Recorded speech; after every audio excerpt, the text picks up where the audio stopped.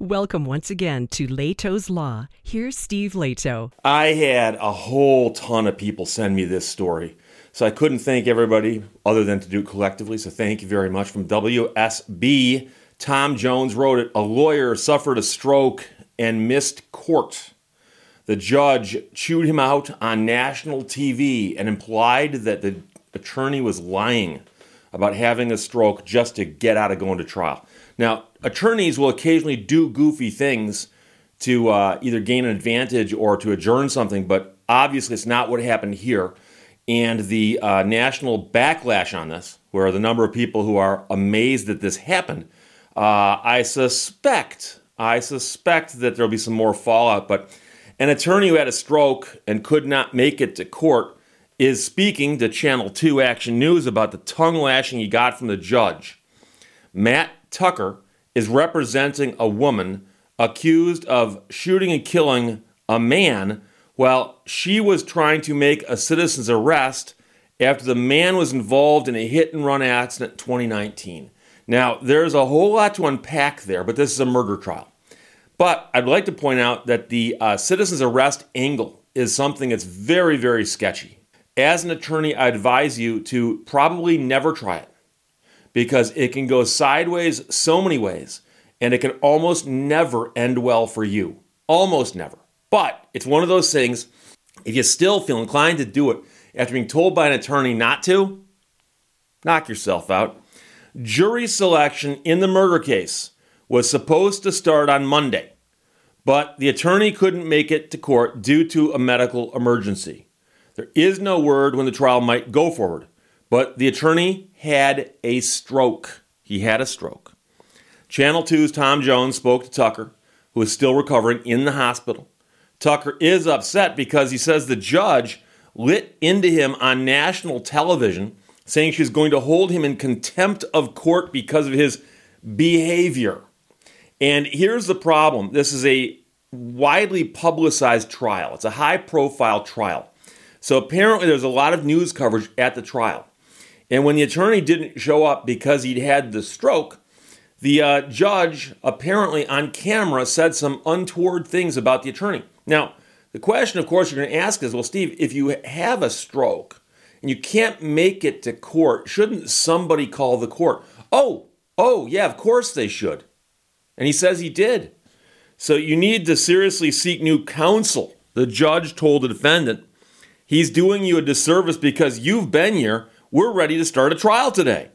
The attorney said he was stunned. I was astonished. I couldn't believe it.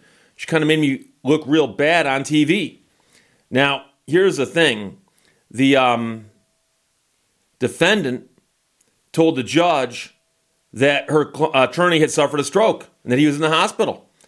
The judge said that the attorney never contacted her office. But of course, the attorney said his office emailed the court to let the staff know that he'd had a medical emergency. He just doesn't understand why the judge refused to accept what his client told her. So the client comes into court and says, Your Honor, my attorney's not here because he had a stroke. Judge, in essence, says, I don't believe you, and I don't believe him. And yet, the attorney emailed the court staff.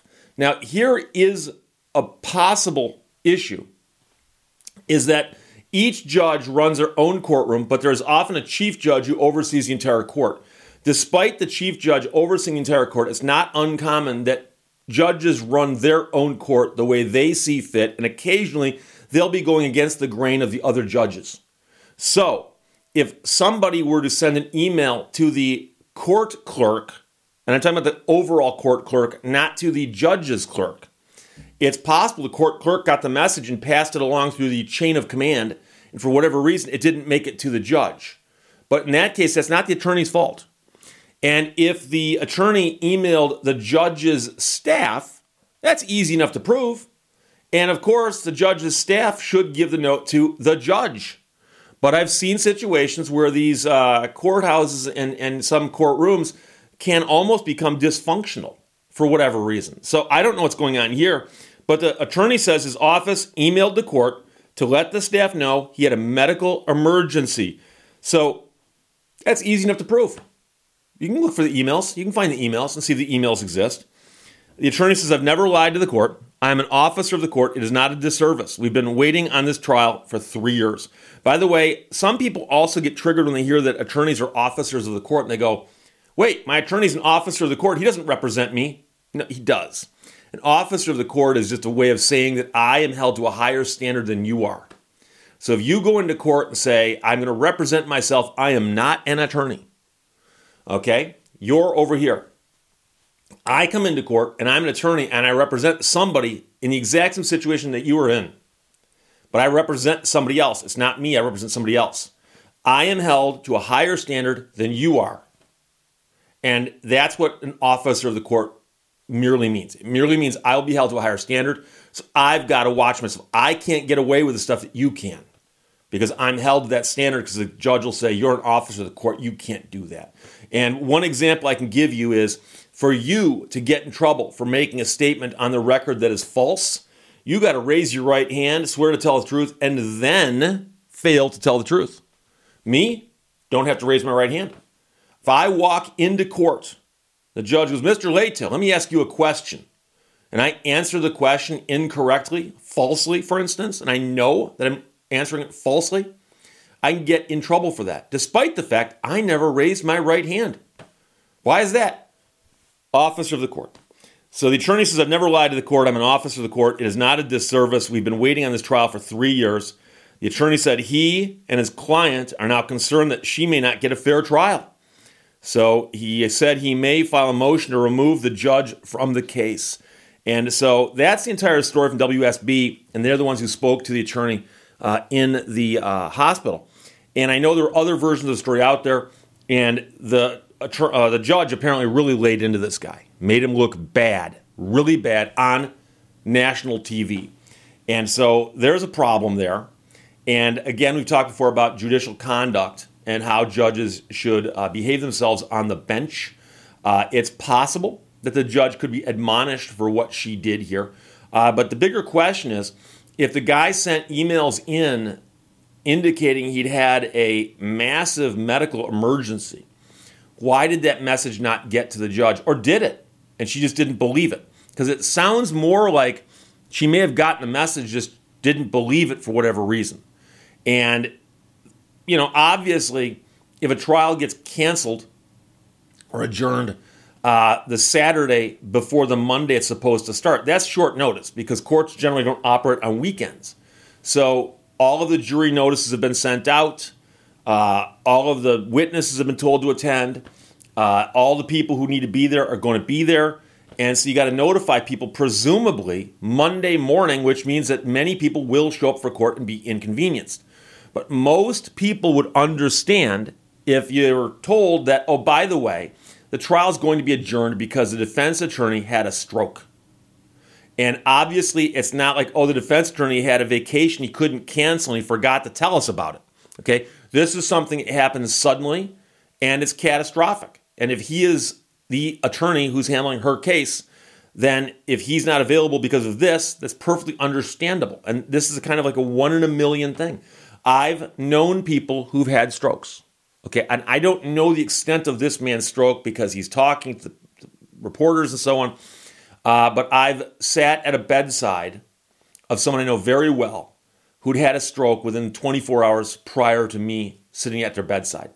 And if that had been me, I couldn't have gone to court the next day. I know I couldn't have. And so this is crazy, but the judge did this. Now, I have to tell you a story that's related in a certain way to what happened here, just to let you know that there are stories that go the other way. And again, I've been practicing law for 31 years. I've seen a lot of crazy stuff. I had a case set to go to trial in Macomb County, Michigan. This is a while ago, but it was set to go to trial. And it was supposed to go to trial the next day. I forgot what day of the week it was, but it was in the middle of the week because I was in my office the day before preparing with my client. My client came in and we spent all day preparing for trial. So we had witnesses lined up, testimony outlined, questions I was going to ask and so on. All my exhibits were prepared. You got to make copies and number and label and all kind. And so we're doing all this stuff all day long. We're preparing to go to court tomorrow. At 5:30, Everyone else has left the office. My secretary's left the office. The other attorney's left the office. Just me and my client. 5:30, my phone rings. I answer it. My opposing counsel. Oh, Steve. Oh, God. I'm sick. I can't go to, we can't try the case tomorrow. Oh, can we adjourn the trial? 5:30, day before the trial.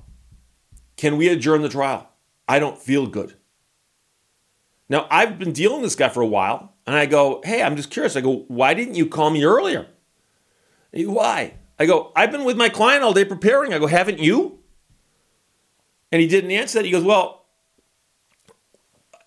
I'm too sick to try the case. And I go, it's 5:30, the day before the trial. Jury notices have been sent. Witnesses have been told to attend.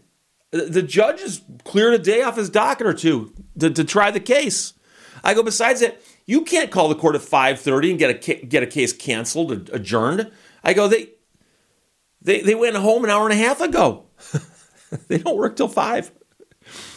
And he goes, I bet I could call them right now and cancel it. I bet if you would agree to it, I bet we could call them right now and cancel it.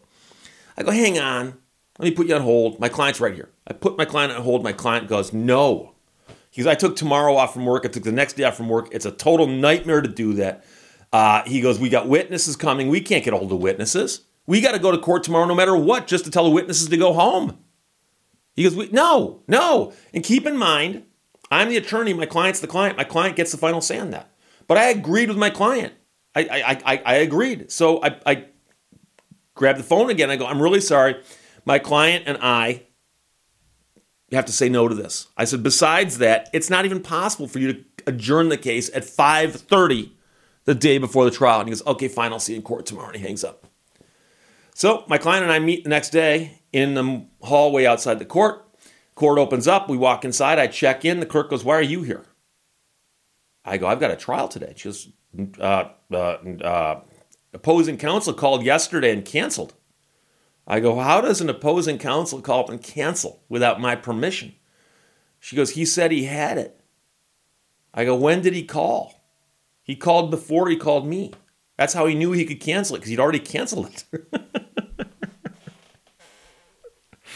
I go, no. And I tell the clerk what happened. And the clerk goes, oh, we got a problem then. Clerk goes back to the judge. Judge calls me into chambers, goes, tell me the story. And I tell him the story. And he goes, really? He goes, that's a problem.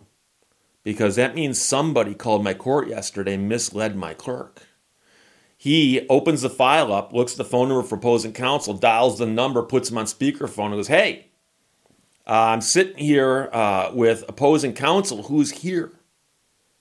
What's going on? And he goes, well, I called him yesterday and he got permission. The judge goes, you're on speakerphone. And he goes, oh, well, I thought I had permission. Didn't I, Mr. Leto?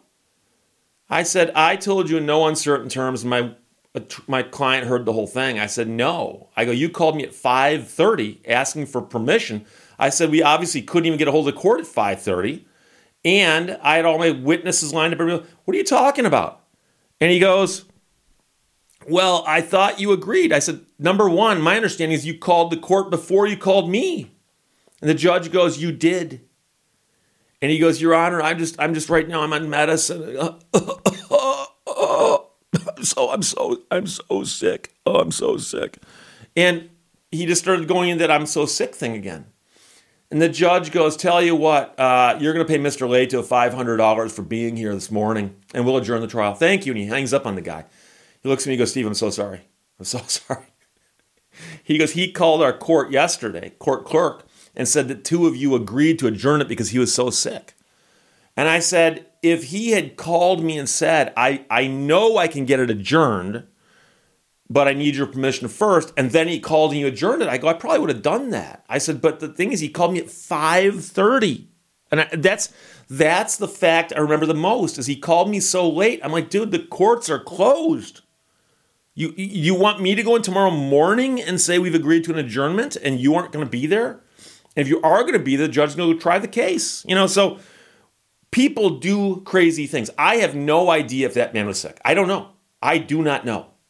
And he's one of those guys I dealt with more than once, but not often enough to get a feel for whether or not he was 100% honest. I don't know. I know other attorneys that I've had on the opposite sides of lawsuits of mine where literally they could call me up and tell me almost anything. And I just believe it because I know that guy wouldn't lie to me.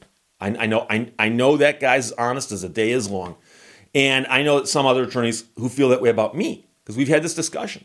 And we many attorneys know who the problem attorneys are. And I'm not saying they're problem attorneys in the sense that they're breaking laws or breaking rules of ethics. I'm just talking about when you meet an attorney for the first time and you shake hands and agree to something, you're always wondering how trustworthy the attorney is. But there are some that you know just are. This guy, I didn't know him that well, and this always bothered me because I know for a fact now what he had done was he called the court and said, hey, I talked to Mr. Leto. He said, because I'm sick, we can adjourn this case. Is that okay? And then he called me basically to tell me the news, and he realized he couldn't tell me the news properly because then he'd have to admit that he misled the court.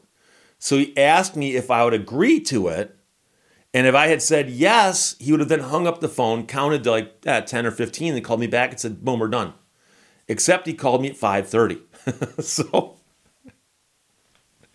I don't know beyond what I just told you of that story, other than I got the $500.